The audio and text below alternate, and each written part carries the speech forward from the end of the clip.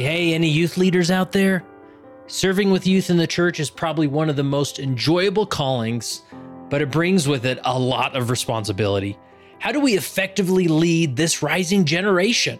Well, I have good news for you. Leading Saints has organized the Young Saints virtual library, where we have 20 plus hours of presentations all about how to lead youth. We cover topics like how to help youth transition into adulthood, how to help them avoid loneliness, how to handle smartphones in class, and we even go over scientific data about how Latter-day Saint youth differ from other youth. If you'd like to review the Young Saints library at no cost for 14 days, simply go to leadingsaints.org/14. That's leadingsaints.org/14. While you're at it, we'll give you access to all of our virtual libraries that cover several leadership-related topics. So click the link in the show notes or simply visit leadingsaints.org/14. The following episode is a throwback episode, one that was published previously and was extremely popular. To see the details of when this was originally published, see the show notes. Enjoy this throwback episode.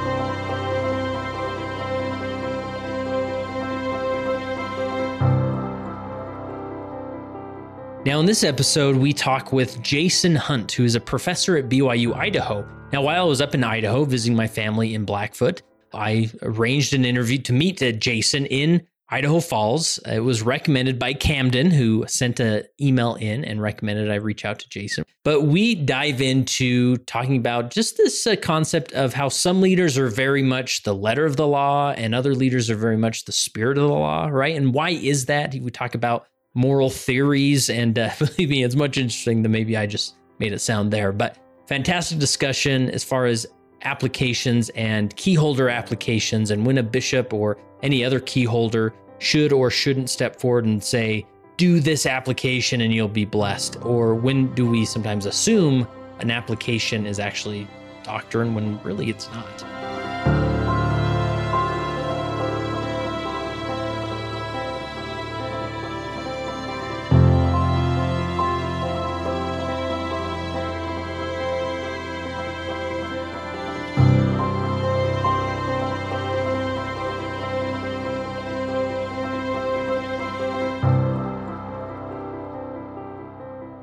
Today I am in the beautiful city of Idaho Falls, Idaho, the place where my wife and I were sealed. And my wife is actually by me. Say hi. Hello. She refused to take a microphone. But we just got done with the temple session. A little temple brag for you there. But while we were in Idaho Falls, I thought, who could I reach out to? And Jason Hunt came to the top of my list. So Jason, how are you? Great. Thanks for having me. Yeah, no, I'm glad we could connect. You live in Rexburg, right? I live in Rexburg, yes. Cool. And you teach at BYU, Idaho? I teach the pre-med classes at BYU, Idaho. Nice. Are they pretty full? They're chock full. Yeah.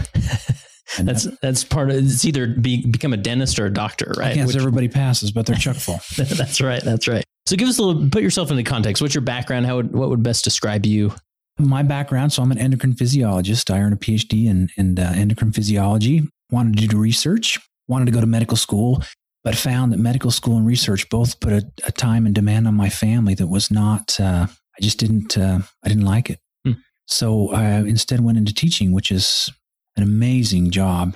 Monetarily, not so much, but with time, filthy rich. Yeah, that's awesome. That's awesome. So where did this, you wanted to go to med school, you said? Wanted to go to medical school. And when did that start? As a little boy or what? Yeah, that was early. I've always loved frogs and snakes and animals and helping creatures. And it just kind of grew into a love and a desire to understand the human body, and which led to maybe being able to help and fix the human body. But then I quickly understood that the time demands on that just didn't fit with my hierarchy. Yeah. In layman's terms, as far as endocrine physiology, I'll get that by the end of the interview. What type of medicine is that, or what are we talking about in that context? I would emphasize diabetes would be a great example. Any endocrine disorder, so growth hormone, progesterone, estrogen, testosterone, thyroid hormone. So it's the chemical signals that happen inside the body. Wow. Would be some of my specialty areas. Yeah, and I mean that's not just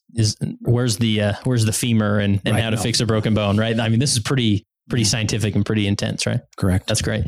And you also have a unique experience serving in the church. You're currently serving as a bishop. Serving as a bishop. Yeah, and you were in a stake presidency before that, and then a bishop before that, right? I was yes, and I mean, I don't, this is not something to brag about because it's kind of annoying. My children have never been able to sit with me at church. Oh, and that's sort of a frustration. Yeah. And my oldest is 24. wow. So for the past 24 years, Like bishoprics or stand. Yeah. Yeah. Wow. Which isn't something to brag about. I'm actually, I get really excited for times when I'm on vacation and I get to sit with my kids. Yeah. I bet.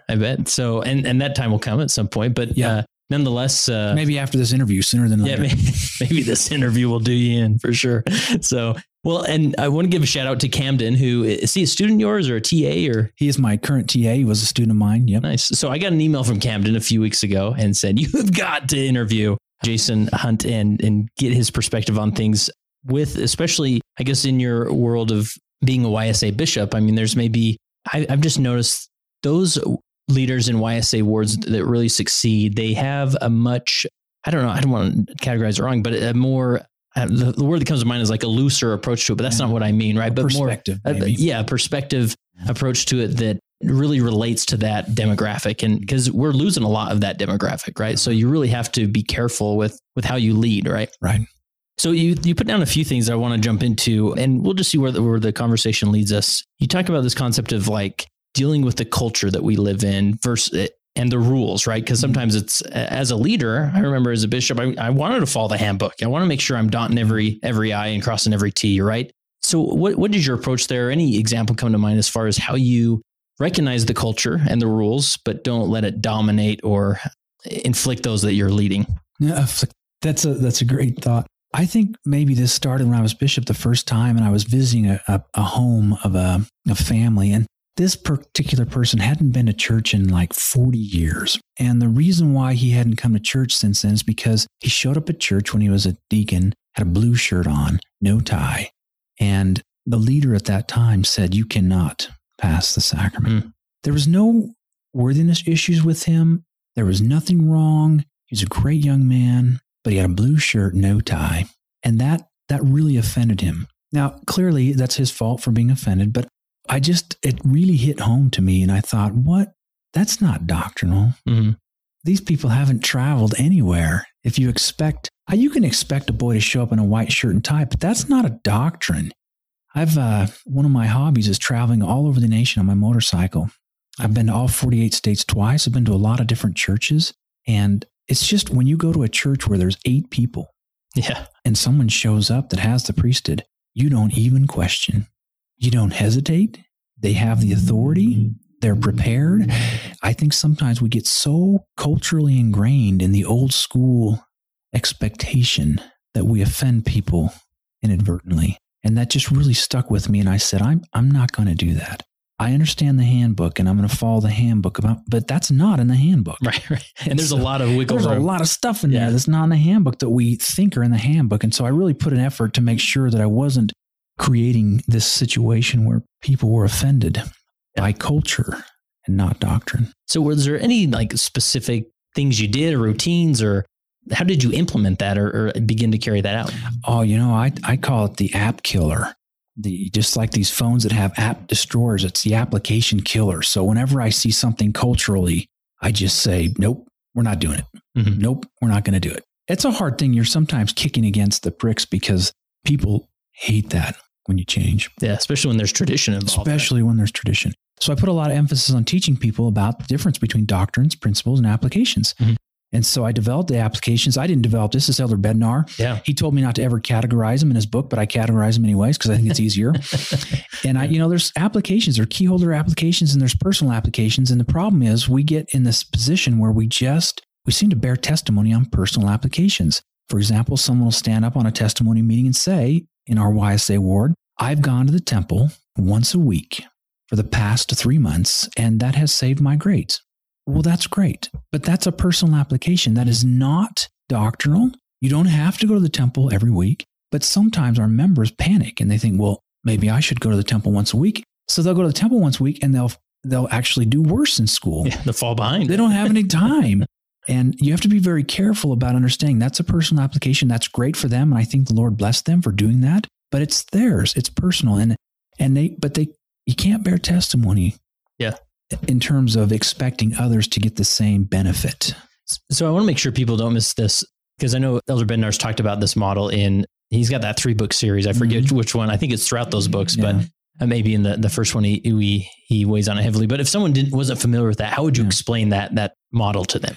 I would say the doctrines are principles that are eternal. They do not change, and they're just statements. They never tell you how or what to do. They're just statements. For example, God is our Father. It's a doctrine, nice statement. Principles are embedded within the doctrines. So, for example, if you use logic, you could say if-then statements. So if God is our Father, then we should worship him. Okay, there's the doctrines and the principles. Still, we have no idea how. So then the key holders come in, the key holder applications that say 3-hour block or 2-hour block, which changes all the time. The key thing to remember is doctrines and principles never change. They're eternal. They never change. But applications change. So key holders can change the applications. So if We're seeing a lot of that lately. That's what President Nelson's amazing. He's the app killer. He's leading the way. Destroy these applications. And so we have to make sure that we understand that if it does change, it's an application. And this is huge for this generation because a horrible argument that comes out in this generation is, it goes along something like this. Since God changed his mind about who to give the priesthood to, he will also change his mind about marriage and who can be married. And that's a fallacy. That doesn't work because the priesthood, who to give the priesthood to, is an application. That's not a doctrine. But marriage, as defined by the proclamation, is a doctrine that doesn't change. So you have to be very careful about mixing and matching applications and doctrines, or you'll get offended. And you may not understand certain situations. You say, well, he changed his mind here. Why didn't they change here? Well, because that's a doctrine that doesn't change. But this is an application, and that changes. Yeah. And applications are important for all of us. They're crucial to how we worship and everything. Like you said, the doctrine is how God is our eternal Father, and the principle is therefore we should worship him. And that may be, I go to the temple once a week, but that doesn't mean that's your personal application. And you should honor that and go with your personal. I have a bunch of personal applications that I live in my own life, but I don't preach those. Yeah. I only preach the key holder applications. And even then we get a little bit mixed up sometimes. We're teaching an application that was said in 1830 and never repeated again. That's probably not a key holder application anymore. Yeah. A lot of my return missionaries get confused because their mission president, who has a key holder application over them, says, for example, you should read Alma chapter 32 every day and you will be blessed. Great. So then they come home and they say, well, if I read Alma 32, I'll be blessed. Like, stop. You're no longer under the stewardship of that key holder. And so that you can't preach that application. You can keep that as a personal application. That's no longer a key holder application. So I teach that a lot as I talk to various people to make sure they understand what it is we need to be talking about. Yeah. There's this concept that I often refer to as, doctrinal calculus, where we're trying to turn the gospel into a math problem, like a formula. Like if you just do this, then this result comes, just like your example of, this person went to the temple once a week during this semester. So therefore you get good grades if you go to the temple, right? And we can really miss it that way if we try and turn it into calculus or a formula that everybody should follow. And then if you go to the temple once a week, you don't do very good in scores, you almost want to blame Heavenly Father. Yeah. That's a scary place to be because they're misinterpreting applications for doctrine. That scares me. Yeah. So I really put an emphasis on that. Yeah. More the doctrines or the principles, more like, well, as we sanctify ourselves, God blesses us through our efforts, right? And so go figure out how to sanctify yourself. It's going to be different for everybody. Unique for you, and that's okay. And you can. So I would never turn anybody down and say, well, that's great for you. But if I'm sitting in that sacrament meeting, I say, wow, that's a neat personal application. Yeah. I'm not going to do that. Yeah. Maybe if I figure out that on my own, but I feel no guilt because the handbook says you should go to the temple as often as you can. Yeah. Well, that's not very specific. Yeah. And I love this term, as far as the key holder application. Is that a Bednar term or no, is that something I'm modifying it? I hope he doesn't listen. I doubt he does. It just makes more sense to this. So I categorize them. As he said, you shouldn't really try to categorize, but I did. Yeah. And I've modified it just a little bit to show he doesn't distinguish the applications as being twofold, but as I've studied this, I started recognizing there are key holder applications that hold true when the key holder is saying them. For example, a bishop can actually promise his ward a certain result from keeping a commandment, and he may elaborate on a commandment. For example, the bishop may say, if you read the Book of Mormon 10 minutes a day, here's a key holder promise. And God honors those key holder promises. But if you move forwards or the bishop's released, it goes. And that doesn't move it to a doctrinal application, which is non-changing. That's just an application for that particular time at that moment. Yeah, I love that. And I sometimes wonder, especially being in leadership positions, it's easy to sort of default to these key holder applications and almost bury those that follow you in key holder applications. Because I often see it that, maybe a new bishopric gets put in place or a stake presidency, they come together and they say, all right, what's going to be our theme? All right, why don't we do this elaborate program? And we're going to, I've seen these big, and again, there's nothing wrong with this, but, big maps on the wall, or in one church building, I saw like a tree, and they had names on these different branches, and they sort of made it an engaging effort in the ward to take a name to the temple, right? And then you'd write the name and on the tree, right? And that's great. But sometimes we sort of burden our people with so much applications, key holder applications, that they don't have time for their own application. And it's important to recognize if you're a bishop or a member or a stake president or even a branch president, you can't make a key holder applications that's different than the prophet. There's a hierarchy. You're right. You have to be within the key. Your keys are trump. So you can't go against your stake president. Stake president can't go against the prophet. It's a great model that everybody should come down. So you can modify. President Nelson said we should read the Book of Mormon. So if I'm a bishop, I feel like, I think I can modify, maybe elaborate on that particular application for that moment. But you have to be very careful not to overburden people, for sure. Yeah. So do you talk a lot about this model and applications as your time as a YSA bishop? First thing I do when the ward changes over a new semester, that's the first lesson. In all of my classes, that's a lesson. I just want to spread it out as quickly and as much as I can to understand that's an application. Don't be offended, because I have found so many get offended in the church because of the applications, misapplications, and personal applications that are meant or implied to be doctrines. Yeah. The roommate who cuts the cord on the television because it says my family doesn't watch TV on Sunday, therefore this is a doctrine you don't study on Sunday. False. Yeah. That's not a doctrine. That's a personal application. If you want to apply that, that's fine. If you don't want to study on Sunday, fine. But you can't force your roommates because it's a doctrine or some kind of thing. And it's really bothersome to me if we misapply those. That's interesting. I'm sure as a family ward bishop, you had, a husband and wife in your office sort of wrestling with things, but now you get roommate and roommate in your office wrestling with different things, right? Oh yeah. Yeah. That's great. Let's see. I wanted to, as far as the, going back to as far as these cultural norms and I guess cultural norms, I appreciate this perspective you put it in, because they're sort of like applications or even sometimes key holder applications that have sort of gone out of control and gone outside their boundaries. And then suddenly, no, you're supposed to wear a white shirt. That's what you're supposed to do. It says it somewhere, or I always give this phrase a bad time, but the unwritten order of things. It's in the unwritten order of things. So will somebody write these down so we know what the unwritten is? So it could be written, right?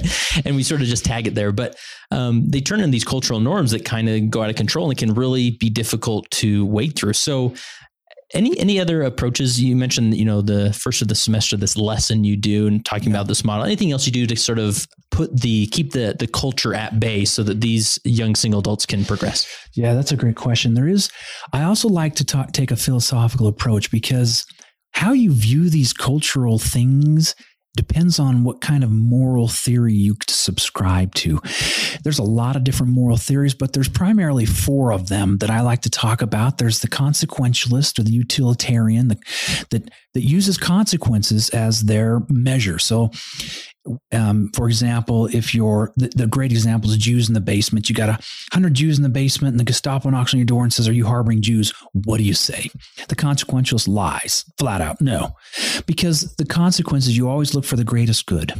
So a consequentialist, if you're a bishop and you're a consequentialist, you're looking at consequences, not rules, you're just, what's the greatest good? Now that's interesting, because a member of the church that's a consequentialist, which is many of us, they sometimes will bend a few rules.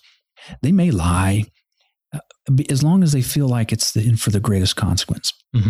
The opposite of that is the obligation theorist who obeys rules. These people are interesting. I've met bishops who are obligation theorists. I feel bad for them because the rules are so important. And for example, it's difficult as a bishop to know, to determine consequences. You're a judge in Israel and somebody does a particular thing and it's an irreconcilable thing. So it has to be paid for somehow. So they come to the key holder, the bishop, and they say, here's my irreconcilable thing. I need help reconciling. That's a major role of the bishop. So the bishop then has to come up with reconcilable terms. If you're an obligation theorist, that is excruciatingly painful because there's no rules. So I've seen bishops create spreadsheets that say, if you do this, you get to do that. If you do this, you do that. You do that. And I don't blame them. I don't judge them because I recognize, that is hard, but it's not practical. You can kind of tie yourself in knots a little bit, right? It's not practical because what the handbook says, it depends on, how many covenants the person's made, how many times they've made it, how public it is. There's a lot of different rules that go into this matrix, and it's so hard. But people that are obligationists, they adhere to rules. They love rules. They want to know the rules. And so they get really caught up sometimes in culture if they believe it's a rule. Then you have the divine theorists, divine command theorists, and they're kind of tough because it's whatever God says. And so they get caught up in it too sometimes if they believe that God has said this through a particular person. And you got to be really careful there because if it's not coming through the right lines, they can get really confused. And then there's the egoism. Those people, what's best for them? You can imagine if you come into a ward and knowing these different kinds of things, you can't talk to the people the same way. The consequentialists, you have to argue with consequences. You have to show them the greatest good. You have to teach that way. The obligationists, you have to go to the rules. They don't care about consequences. That doesn't matter. They're just rules. And so you have to maybe show them that the rules are wrong. I have a funny example with that, talking with that. I had a student come in my office, a wife. She had her husband in tow. She sat down, shut my door, and she says, I've heard about you. I said, okay. That's never a good sign. And she says, I asked my husband if I was fat, and he said yes, and I'd like a second opinion. Wait, was this in your bishop's office? No, this is my school office. School office. I'd never met them before. She has this question. There's no way I'm answering this. So I looked at him, and I, just stalling, I said, why did you say that? And his answer was key. He says, well, I want my wife to know that I'm honest, no matter the consequences. I'm like, ooh, obligation theorist. Perfect. So I'm going to go to the rules. And immediately said, well, did you determine your wife is fat? What are you using? Waist to hip ratio, body fat percentage? Did you measure her? Has she done a bioimpedance? What have you done? And he hadn't done any of those things. And after a conversation, we realized he was using Hollywood as his parameter for his wife. And he was completely wrong. And when we understood that, I was able to then say, look, you're actually lying because your honesty is not honest. So it's a different approach, right? If you're talking to an obligationist versus a consequentialist, so versus a divine command versus an egoism. And I think it's been crucial to understand those philosophical moral theories on the way people make decisions. Yes. So when we talk about moral theories, are these like D4 moral theories, or is there all dozens of them? Oh, there's lots. There's, I don't know how many there are. But these are kind of the four general ones that you see. Most of them are going to fall under one of these major categories as being that kind. Yeah. Just offshoots of those. So those are the four majors. Aristotelian's probably the other one. That's Aristotle, and virtue ethics would be the big one. But that's such a hard one to define. And that's kind of where we should be as members of the Church of Jesus Christ of Latter-day Saints. So the other ones are interesting, and they may not even know. The obligation theorist is a hard place because they're so good at keeping rules. They're so good at keeping rules, but they'll do it at the expense of friendships, at the expense of anything. So the obligation theorist says, are you harboring Jews? Yes. Why? Because you don't lie. And you think, well, what about all of those Jews? Yeah, now they're all been executed, right? Yeah. But the obligation theorist says, you don't lie. There's no consequences in their reasoning. And they're so frustrating to talk to if you don't know that. And they're so offensive. But once you recognize, okay, they're just using these universal principles, then you can respect them. We need them in our society. And they just use these rules. That's most important, more important than people. And if you get a bishop like that, well, it's going to be rules. That's the way it's going to be. It's rules. And you just hope that the rules are coming from the right place. Yeah. And it sounds like it's not necessarily like these individuals are wrong or they're just different. They're different, but they all feel like they're right in their moral box. And that's amazing. Every one of them are right and they're grounded. Yeah. So I think the best leadership should be able to move through these quadrants with ease. You should be able to jump. For example, this is what Nephi does. Nephi shows up, Laban's drunk, and God says, divine command, kill Laban. Nephi says, no way, Jose. Because he's I've never obligation killed. this. Yeah, right? He's an obligation. There's initially, he says, no, thou shalt not kill. We'll kill Laban. And then he said, well, I've never killed another man. Egoism. Nephi, it's better that one man perish than a nation dwindle in unbelief. That's a consequentialism. And eventually he has to trump everything with divine command and say, Nephi, kill Laban. Yeah. So he moves through all of these quadrants. Really interesting. And I think that when you understand those, when you talk with people, it's a lot better experience when you realize, oh, okay, this person's an obligation theorist. I can't speak to them with consequences. They won't understand me. We need to talk about rules. Yeah. Or this person's a consequentialism. Okay, we need to find the best, greatest good for this situation. I love those because that's where I kind of tend to fall. Yeah. So these are almost like, you hear about like personality types or quizzes. I mean, these are sort of a different. It's the same thing. Yeah. It's red, blue, yellow, greens, or the, the DISC model, or there's all sorts of different. And ones. I use the moral theories based on philosophy and ethics. And I've just found that to be a fascinating thing and when I teach the kids about this, they just love it. Yeah. They kind of start automatically categorizing themselves. So Camden, who wrote in here, he's an obligation theorist, and I've called him out on it. And he just laughs and laughs and laughs. He goes, I know. I don't know what else to do. Yeah. I can't, it's wrong. And we'd have these discussions back and forth. And he's great because obligation theorists, you can give them your credit card, your social security number. They'll never abuse it. They're wonderful people. But make great TAs. Make great TAs. They never cheat. They never lie. But if someone comes up and says, my dog got sick and died and I didn't get the quiz, so can you give me a break? The obligation theorist says, you missed the deadline. They don't even hear the other stuff. It's well, you missed the deadline. Could you give me a break? Well, you missed the deadline. And of course, we're not talking about Camden. Of course not. No, Camden would never do that. But and it sounds like it's not necessarily that. Again, it's not like these individuals are wrong, but just it's so helpful to realize what framework that you're acting under. Oh, absolutely. Right? And so, especially when we talk, your initial question was about the culture. If you don't understand people when you understand the moral frameworks, then how they respond to the culture makes so much more sense. Because the consequentialist hates rules. Hates rules. Kind of BYU Idaho, and you're listening to the honor code, and you're a consequentialist, you hate it. It makes no sense. I mean, everybody has to wear the same. What's the BYU big deal? Right? Yeah, it's like, why do we have to wear the same exercise outfit? Why? And they just want to know. They just want to know the reason. And the worst thing you can do to a consequentialist is say, it's not important for your eternal salvation. Don't worry about it. That's what happened to me. It just about killed me when I was in those stages of faith and trying to figure it out. And they said, it's not important for your eternal salvation. I know that, but I want to know.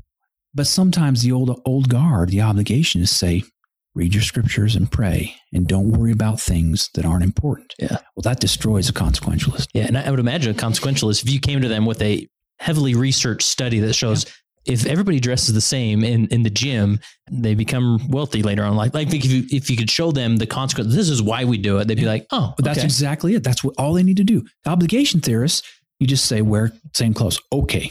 Right. That's the rule. No questions asked. Or the divine command, God told you to wear the same clothes. Okay, no problem. Yeah.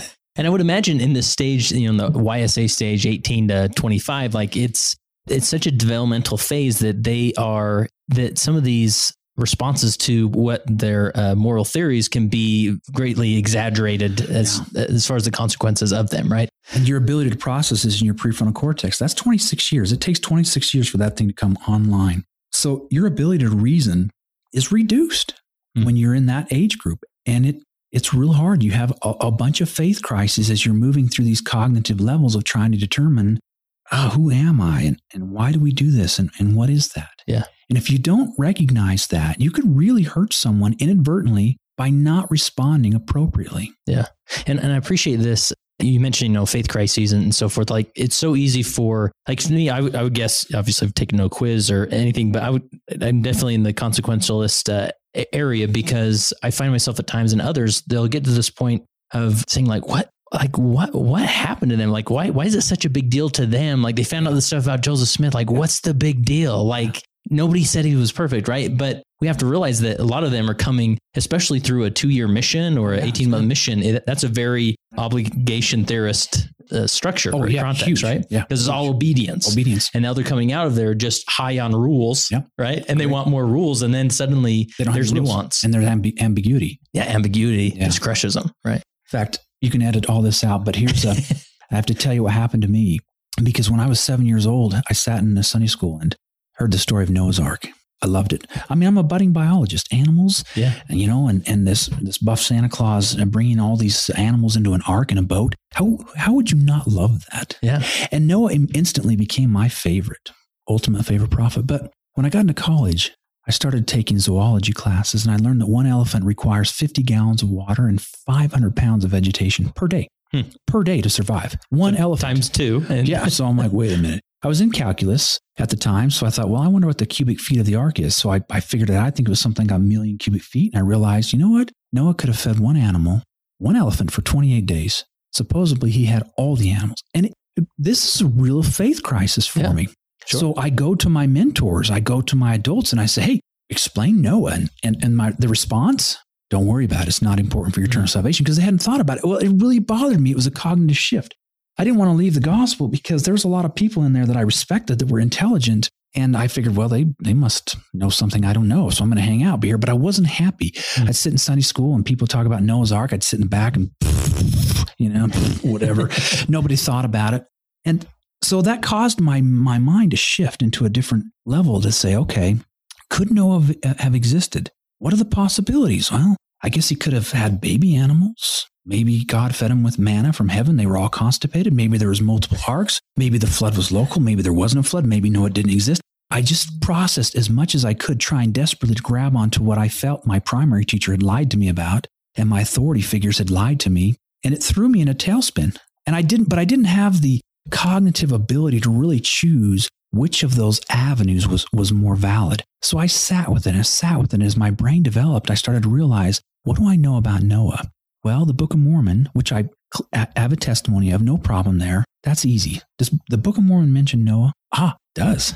But it doesn't mention a boat. But it does mention Noah. So I'm okay with Noah. The Doctrine and Covenants mentions Noah. I got some church history that mentions Noah and about angels and Gabriel and different things. And I thought, okay. So then I read about other boat builders in the Book of Mormon. You got Nephi. He doesn't seem to refer to Noah, but the brother of Jared, now he refers to Noah. He's got a bunch of boats with a problem. He can't see, can't breathe, can't steer.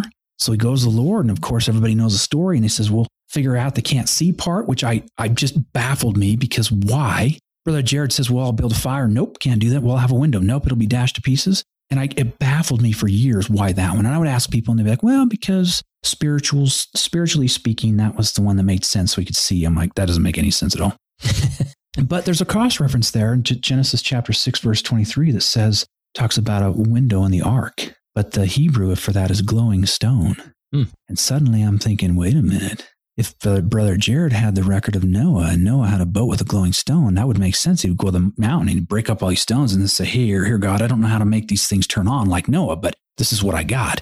So he had the ability actually to figure that out on his own, which is really cool. And the brother Jared actually took 2 of his animals, but only of his flocks. So I'm starting to piece things together saying, Noah could have worked, or he might not work. I'm totally fine with either one. He could have been just a metaphor, but he could have actually worked. But we're going to have to modify the story just a little bit according to revealed scripture, Book of Mormon. And what a journey. Wow. But this is years. Yeah. And cognitive development and processing, and people that understood that helped me by just giving me a couple of things instead of saying, don't worry about it. That's not important. That destroyed me. Yeah. I need to worry about it. I know it's not important for my eternal salvation, but dang it, I want some resolution. Yeah. So what do you say to students that come to you and you sort of maybe are tempted, or others would be tempted to say, that's not important right now? How do you respond to that? How do you encourage them? No, I can't do that. No, we'll talk about it. If I don't know, I say, give me 2 weeks, 2 weeks, and let me come up with something. I love that. And come back. Yeah. And sometimes we just have to learn and say, yeah, there's not enough there. We're going to have to put that in the weird book. That goes with the dinosaurs and the other stuff. Weird book, put it in there. And I don't know.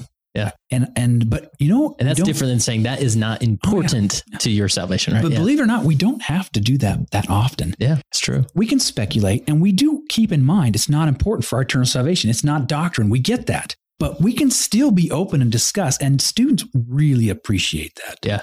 Just be open to say, well, maybe they were wrong. Yeah. Because we don't have all the answers on Noah, but it's sort of fun to sort of play in that pond for a while, right? And you found a lot of deep inspiration just being there. And me saying, maybe Noah didn't happen. oh, the old guard and the obligation theorists, that can't, they can't handle that. Yeah. And therefore they label me as liberal. I'm like, I'm not liberal. It doesn't take much happen in Rexburg, Idaho to be liberal. Maybe it didn't happen. I don't know. Maybe it did. I know that Noah existed. I'm good with that. Noah was a prophet. I'm fine with that. Angel Gabriel. I mean, there's lots of. I'm okay with Noah. Did he have a boat with a bunch of animals? I don't know. Yeah.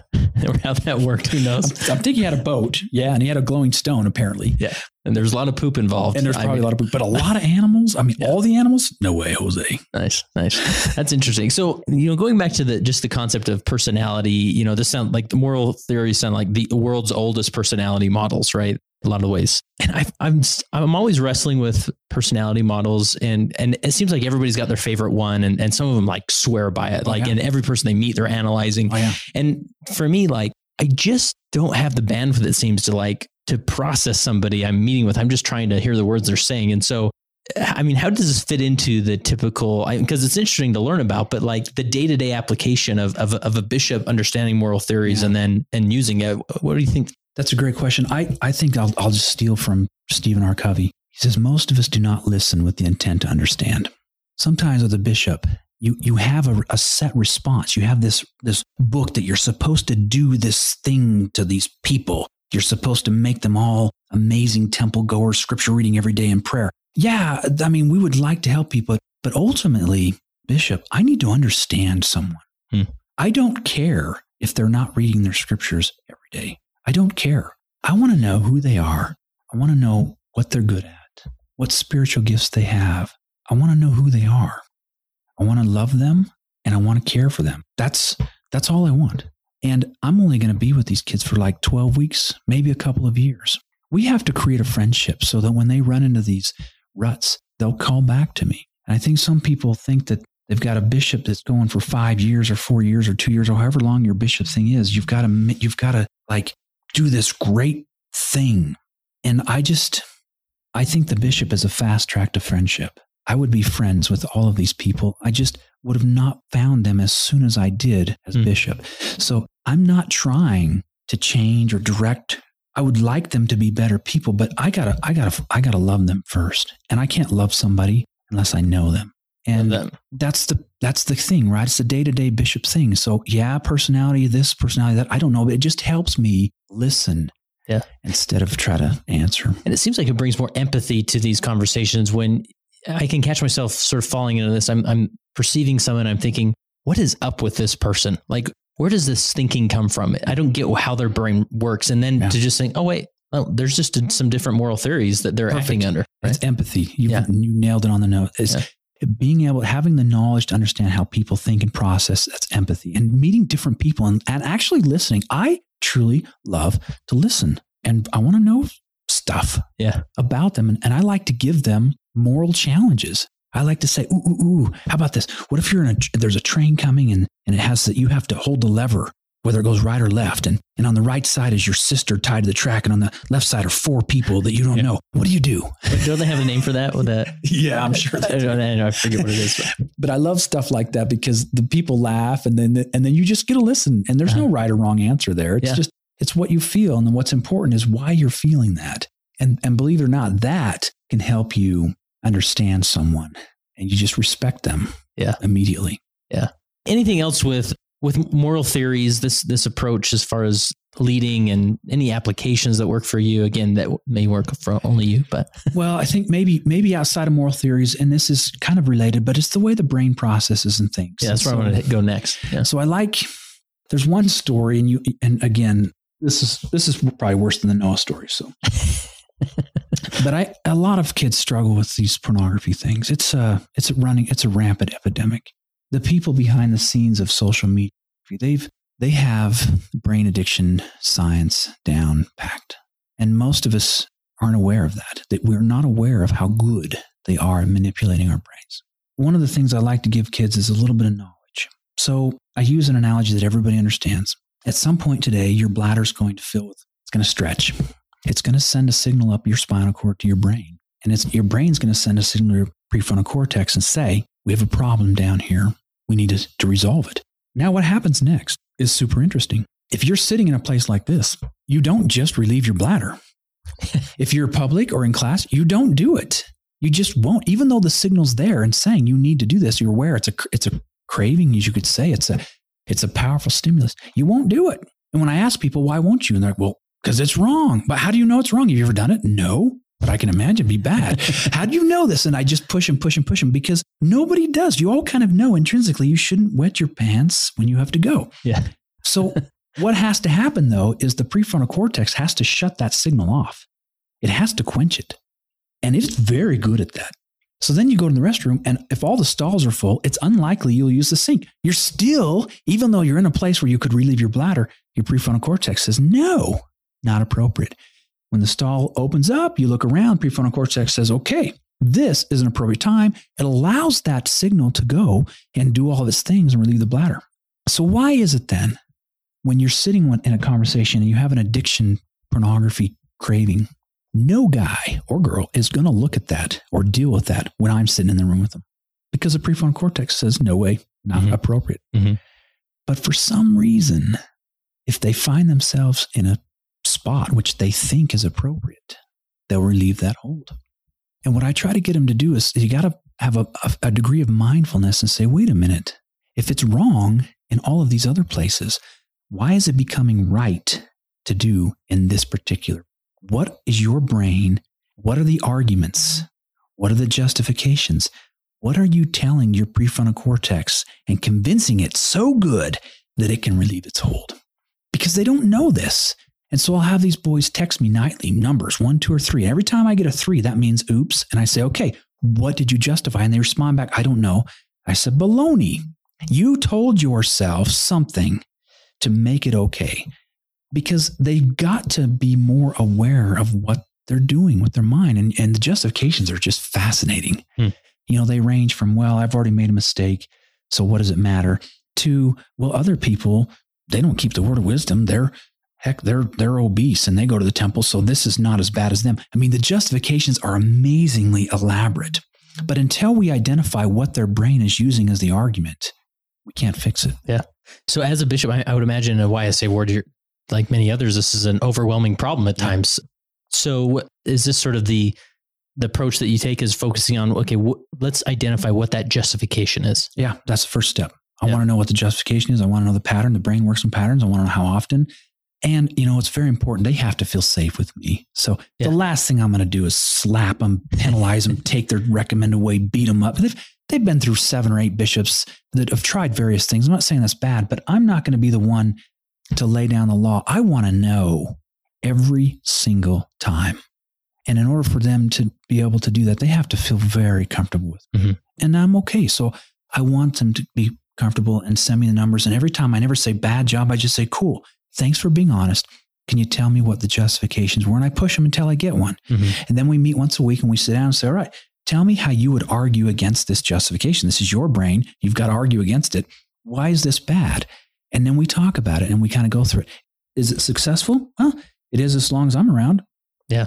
Yeah. But if I don't know how long it's going to last. So it sounds like with these justifications, you know, going back to the moral theories, like it's almost as if they can begin in that obligation theorist, but then go to the consequentialist. Oh, yeah. What's the big deal? There's the consequence isn't huge here. You found the link. Oh, there we go. You found the link to my response. Yeah. Understanding who they are. An obligation theorist actually has a horrible time with shame and guilt. Yeah. Because they're so upset with themselves. So upset. The consequentialist is like, oh, well, start again tomorrow. Right. Yeah. But the obligation theorist is just a rule has been broken. It has been broken. Commandment has been broken. And they know it. And can you imagine if you came in as a leader and added to that guilt and shame for this poor obligation theorist by taking away the recommend, taking away their church calling, taking away the sacrament? For a consequentialist, yeah, that's probably okay. But for an obligationist, you've destroyed him. You've just destroyed them. And it's so disheartening for me sometimes. I mean, I've had cuds come in and say, look, I looked at another bikini and here's my recommend. I know I won't be able to take a sacrament for 6 months. And Bishop, if you need to hit me with a whip, I'm ready. Yeah. And I'm like, what are you talking about? Mm-hmm. It's not that I don't agree. I think you should never do that, but gee whiz, thank goodness it's at least that. Yeah. Yeah. And now let's see if we can fix that by creating a system where they trust and love. Yeah. And I love that, just that stepping back and recognizing, the moral theory in which they're approaching the situation. And rather than, I think sometimes we take the moral theory that we're in, and we may be a very obligation theorist bishop, and we want to say, do you know how bad this is? Oh, yeah. Like, I'm going to throw the book at you until you understand. You're obviously not getting it, because you've been here many times before. So I'm going to keep throwing this rule at you until you finally wake up, right? And all we're doing is casting shame, right? And that's scary, because I sometimes will make those mistakes because my quadrant, I've got to be able to move out of it. So when I get a situation, I say, okay, I got to move through these quadrants really quick and see which is the best one. Yeah. And I found that to be essential. Sometimes I'm in the wrong one to begin with. Like, and I think sometimes maybe I err in the direction of being a little bit too merciful. And yeah, that's there. Yeah. But me personally, I'd rather end my leadership there than coming down too hard on people. Because you're consequential. Oh, that's right. That's right. So this is so helpful. By finally meeting myself after all these years. So this is really helpful, because where before I could never understand why with some individuals I felt maybe more prompted to maybe come down on them a little bit. Like, we need to set some boundaries here, or others I didn't. And I sort of used to get bad, like, well, this person, and a lot of people come, especially when disciplinary councils are involved, like, well, this person did the same thing and they got disfellowshipped and this person got excommunicated. Like, what's the deal? As if it's, legal theory that type of thing. And that's, you're correct. As an obligationist, you don't understand that. Yeah. If someone cheats, they should get this consequence, no matter how they cheated. And I just don't subscribe to that at all. Yeah. I think the Holy Ghost knows what needs to happen. Yeah. And so if we're open to that, and we understand that there are going to be different consequences for perhaps the same sin, but a different person, I think that's so much more powerful. Yeah. The Holy Ghost can speak to you. Yeah. And I imagine, sometimes when I'm in that obligation theorist mode, I'm thinking, I wish they would just, outline in the handbook, if they did this, then do this, and this. But how inspired is it that our, key holders, they give a lot of wiggle room in the handbooks, because that would not be appropriate. Right. And you can imagine how difficult, though, to be an obligation theorist and be a bishop, how difficult that is. I mean, I don't get mad at them. I'm just like, oh man, I don't blame them. That's so tough. I mean, some kids will say, well, this bishop did this to me and it was only this. I'm like, well, it's that bishop and he's the key holder. God loves him for it. He's an obligationist. That's the way it goes. Mm-hmm. It's just like when students come to me and say, so-and-so, I had a 93.7% and 94 is A. That guy wouldn't, or that girl wouldn't round up. And I just look at them and say, well, they're obligationists. Well, what do I do? Nothing. Uh-huh. That's dumb. I said, that's because you're a consequentialist. You're looking at it from consequences, but they're an obligation. They feel morally grounded. Relax. Nothing to do. You take your A-. Yeah. Yeah. And I know there's leaders out there in one of these the theories that an individual gets so frustrated on the outside. Like, I don't know how to deal with this leader. And so it's easy to sort of go to church and disengage and just check out until that new leader shows up. But to just have some empathy that, okay, that's who they are. That's who they are. And work within that. Respect them for it. Yeah. I respect it. If I'm an obligation theorist, I'm like, okay, well, that's the end. Yeah. You can't argue with consequences. They've made a decision. They're morally grounded. Okay. Yeah. Such it is. Yeah. And sure. I've dealt with all kinds of leaders, sometimes above me, sometimes below me. It's a level of empathy if you understand these. Yeah. So help me understand deeper, like the divine command theorist. This is maybe something there's a situation that isn't answered by the handbook. And so they maybe have to ponder, pray, fast over it. And then they feel like they receive an answer. And then they kind of use that as the rule. Like, no, God's inspired me. This is what I feel is right. And this is what we must do. Right. And that's a scary place to be if you're not grounded. If you're not doctrinally grounded and you're in there, this is the people that can pray over what soup can to buy before they leave. This is the missionary who won't leave the apartment until he receives revelation. And it's so hard because you don't want to discourage that, because you want them to listen to the Spirit. But on the other hand, they have to be doctrinally grounded. So the Doctrine and Covenants will tell you, it doesn't matter where you go east, go south, go north, go west. It doesn't matter where you go. Just go. Mm-hmm. Just go. And that's the doctrine. That is actually, so when they're misapplying the divine command, that's a real difficult place to be. Yeah. A misapplying. That's a suicide bomber who's misapplying the divine command. Yeah, there's some extreme examples where it's dangerous. It almost turns into abuse in a lot of cases. It is horrible. Yeah. And we have that problem in our culture. We have that problem. And I found individuals that are struggling in that realm are a lot more difficult actually to deal with than the consequentialists or even the obligation theorists, because they feel as inspired, but it's not coming through the right vein. I mean, the early church history leaders had the same problem. Joseph Smith he's like, well, I don't know. Maybe they did get revelation. And then God would say, no, you're the one. You're the prophet. This is how the revelation comes through. Oh, and it's the same thing. So we had this scare with Julie Rowe, and she seemed like she was giving some good advice, but she doesn't have the stewardship or to do that. And you have to be very careful with the divine command. Yeah. But on the other hand, you want to be guided by the Holy Ghost. Yeah, right. And that's the interesting thing about this gospel, and it's intriguing. I mean, I'm sort of awesome. Yeah, but it's scary. Yeah, I'm a scientist. I love logic. I would love for God to treat me like the brother Jared. Figure it out. Thank you. Yeah, because I can do this. But when he says no, I think you should do this, and it doesn't make logical sense. Oh, yeah, my brain just is like, oh no. Yeah. Oh no. Am I off? Yeah. And I know there's some leaders out there that they sort of feel like they've gotten this inspiration. They almost get hung up on it. Like, no, this, like it consumes them, and which maybe that's a good thing, but sometimes they don't leave wiggle room for those around them. They just feel like, okay, I guess this is what we're doing. Right. And they miss that opportunity to sell the vision or sell. Here's some common examples that'll happen in a YSA ward. A guy comes and says, I've received revelation that she should marry me. And I say, false. You can't receive revelation. Does this still happen? Oh, yeah. All the time. And so, no, you can't do that. You can receive revelation. You should probably marry her. But if she doesn't receive her own, then you're out of luck. Or she was just perfect. And we got along so well. But I prayed about it and I just don't feel right. And I say, false. You're wussing out. You don't want to own up. You don't want to make a commitment. And now you're blaming it on God. And they say, what? I said, yeah, because when you blame stuff on Heavenly Father, it's the drop the mic argument. No one can argue against you. Yeah. It doesn't matter if it makes logical sense and you're a covenant keeper and she's a covenant keeper, you should get married. That's what makes logical sense.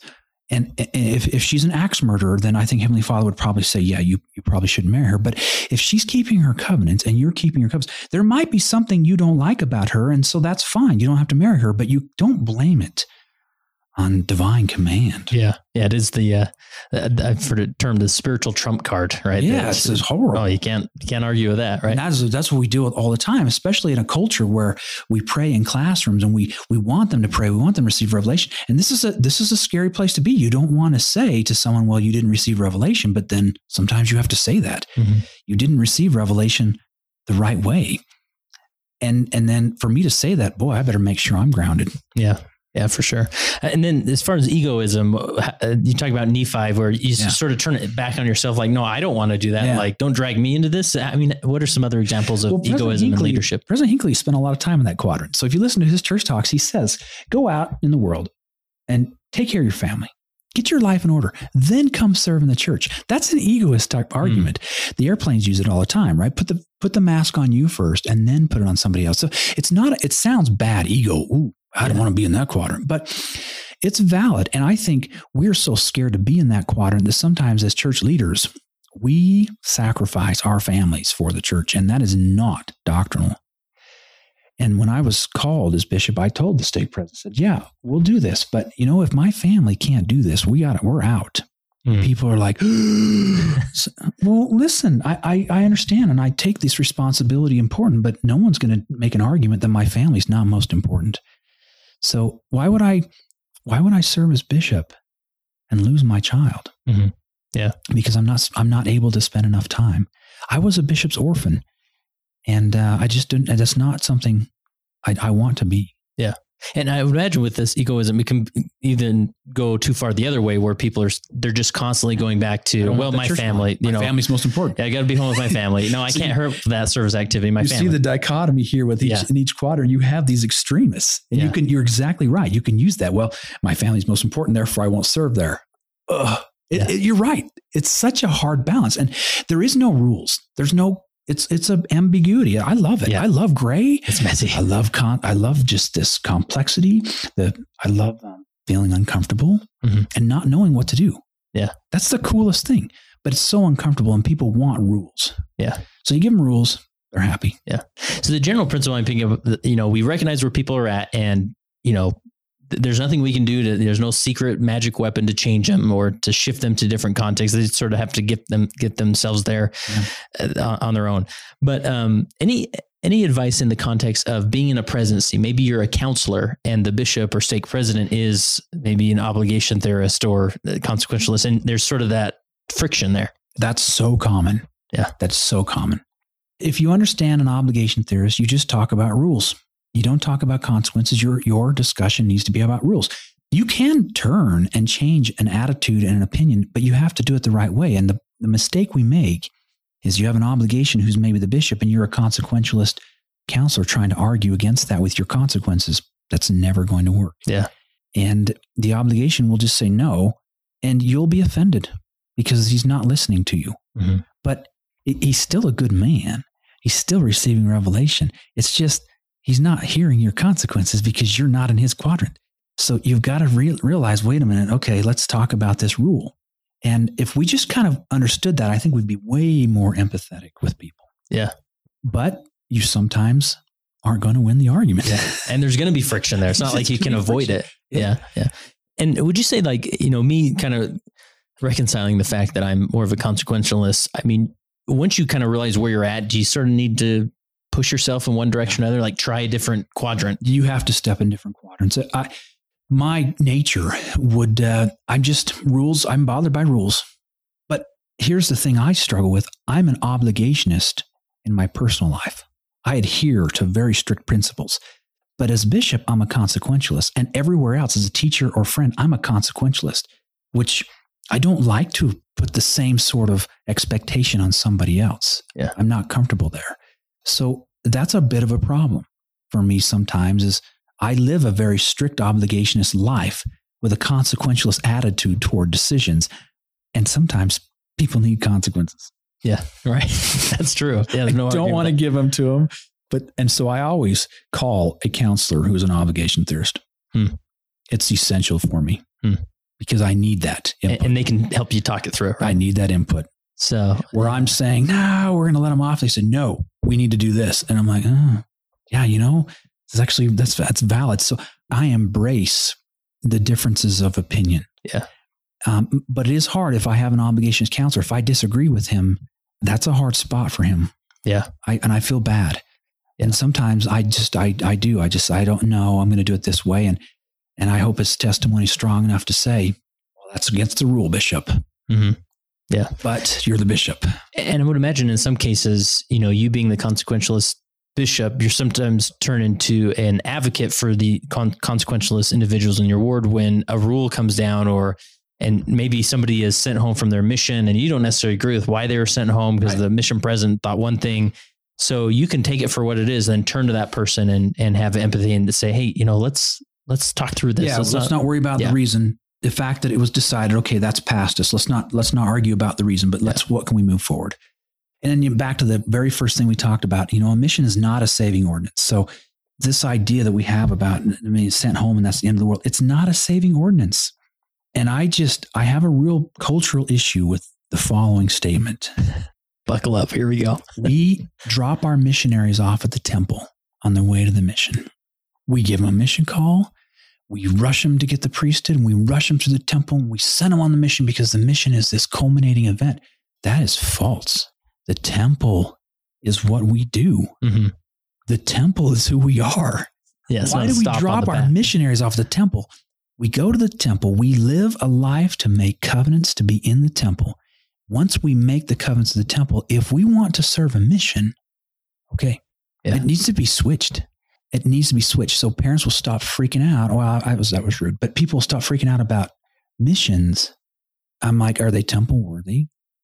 Are you temple worthy? If he comes home early, I say, are you temple worthy? Yes. Then I don't care about anything else. And if you're a sister, you need to go to the temple. You aren't commanded to go on a mission. If you're a brother, you got to go to the temple. And then you got to go on a mission. You're commanded it if you can, if you're able. Yeah. But the temple, that's the focus. Yeah. And leaders have a lot of power to make that focus, right? Yeah. So coming home from mission early one night, I'm like, I don't care. Are you temple worthy? If you're not temple worthy, then that's what we've got to do. Yeah. That's where my focus is. I'm envisioning a family gathering in a family room and inviting the neighbors over and they are there to announce what temple they're going to, right? Like, oh man, rather than where they're going on the mission. Because that's wouldn't that be amazing? Yeah. Wouldn't that remind us of what it really is that we're supposed to do? Yeah. Because that's the saving ordinance. There's 6 of them, right? Baptism, Holy Ghost, priesthood if you're a man, or at least ordained to the priesthood, endowment, and sealing. And then the sacrament renews all those, whichever one you've done up to that point. That's at least that's the teachings we understand. Mission's not on there. Yeah. My boys, I encourage them to go on a mission. I think it's a commandment. And if they're able, they go. But we spend our emphasis on the temple. That's great. That's really helpful. Anything as far as the brain and, pornography struggles that we haven't mentioned we haven't covered? I mean, is that another podcast? That's a whole nother podcast. But let me just say this. Let me give you one last analogy. I love motorcycles. I've ridden my motorcycle over 100,000 miles. My dad grew up on motorcycles. We ride across the nation. We just love cross-country riding. So when I was 16 years old, I wanted a motorcycle and I wanted a bullet bike, the fastest one. I said, Dad, I want this motorcycle. I'm of age. We're motorcycle people. He says, you want that bullet bike? And I said, yep. He says, what's your argument? Well, Dad, I won't drive it fast. I just want to know that I can. I just want the knowledge that if I wanted to drive fast, I could, but I promise I won't. Well, my dad looks at my 16-year-old brain and says, you're getting a scooter. And that makes complete sense because I don't have the cognitive ability to not self-destruct. I mean, I'm 16 years old. I do not have the ability to utilize agency like an adult. I just don't. I haven't processed. I don't have the myelination in the prefrontal cortex. I don't have the growth. So why in the world would you give a child a bullet bike of a phone with no restrictions at age 10 when they have no ability to not self-destruct? That's foreign to me. It makes no sense whatsoever. I just can't fathom why we as parents who are digital immigrants would give our digital native kids full access to a bullet bike that will destroy them. That's helpful. And I just love the recognizing from a neurological perspective that brain is developing still from that age 10 to 25-ish, right? And so it can be so frustrating, as I would imagine, as a YSA bishop, to have constantly just be bombarded with this, but just recognizing, hey, they're sort of in this really volatile phase, right? I can't help. I mean, they're coming to me. I mean, I need to have parental input much sooner. When I give challenges in my classes, I use the benefit of extra credit because I've seen people students bite off their pinky for extra credit. So I just say, look, I'll give you 25 points extra credit. If you have to eliminate a digital device for the whole semester, you have to prove it to me. If it's your fake book account, then I want to put in the password and you can't access. If you're InstaSlam, I want to do that. Your Snap crap, you give that to me and I lock them out for one semester. And the feedback I get is so overwhelming. They're like, I've just so wanted to do that. I'm so glad someone did it for me. And the extra credit. I know extra credit is the craziest thing. But they just love that they had the restriction because they just simply weren't able to. And it's overwhelming to me when I see that because I think, and my kids, we don't want to toot our own horn, but of course we're not going to give that to them. Yeah. And just say, well, my friends have it. I don't care. You should have chose a different family. Yeah. And that shuts them up and they know their siblings haven't had it. And it's we give them an iPhone so they don't get beat up. Yeah. But it texts and calls.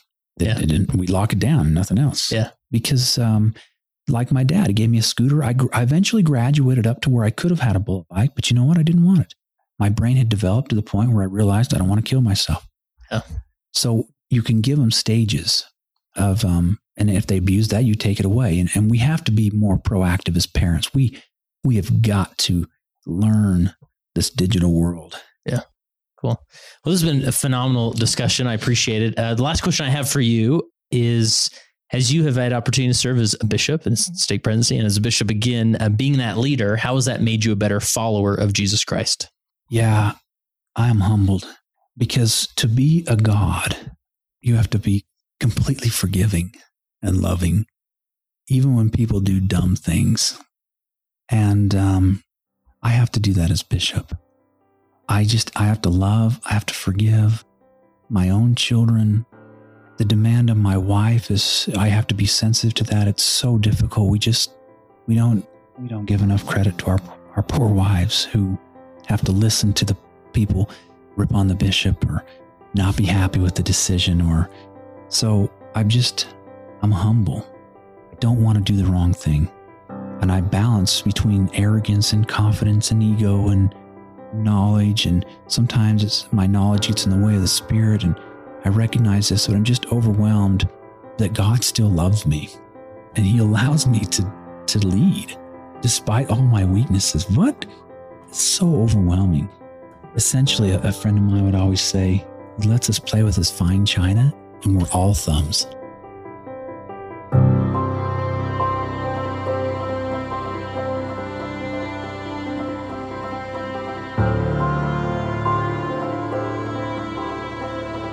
Hey, that concludes my interview with Jason Hunt. I hope you were inspired by some of the things he said, and maybe you disagree with something maybe Jason said or something I said. And to be honest, that's just okay. We want to create a forum here where diverse, thoughts and perspectives are shared so that it can get us thinking. We're not trying to convince anybody of anything, but we do hope that you think about it and formulate your own opinion, your own perspective, and your own application in how you carry out this information that you heard. I thought it was fantastic. I was inspired by it, about these moral theories, and a great way to see a great perspective of how we can approach our gospel experience.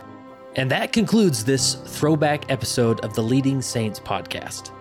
And remember, go to leadingsaints.org/14 to access our full Young Saints virtual library.